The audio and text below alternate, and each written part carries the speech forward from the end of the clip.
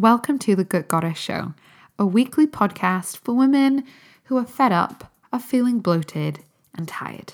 I'm your host, Kezia Hall, holistic nutritionist and all-around health geek. Let's dive into the show. Welcome to the Gut Goddess Show. Here is a mini episode for you to keep you inspired, encouraged, and feeling good in your body and in your relationship with food.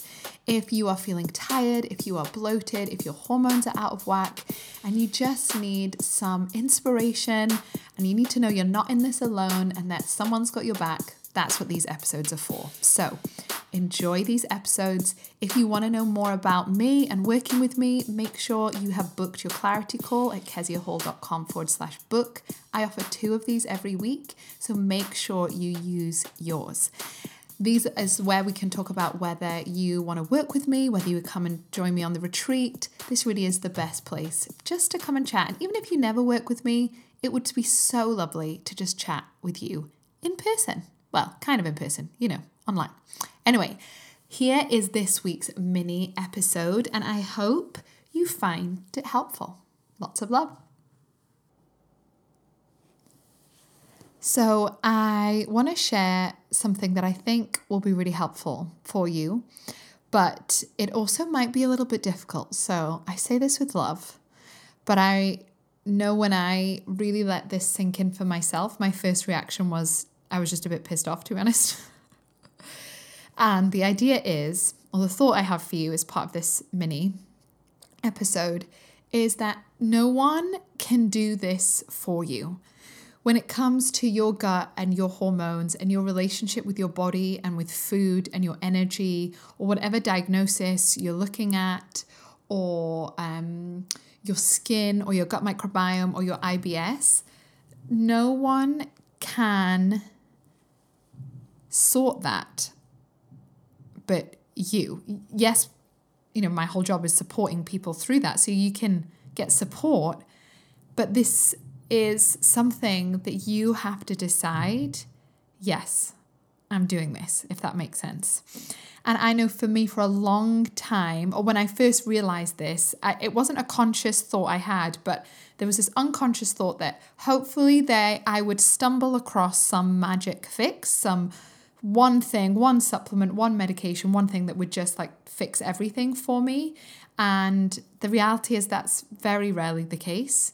I needed to take responsibility for my whole self. And I also had this unconscious idea that someone would come and do it for me, or to be honest, I just hoped that somebody would.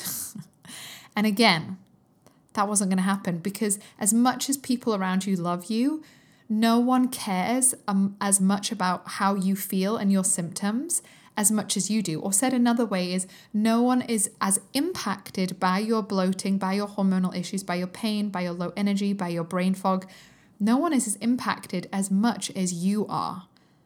It doesn't affect their day-to-day, but it does affect your day-to-day, and it really matters. And only you can decide that this is worth it, that you feeling good and being well is worth it.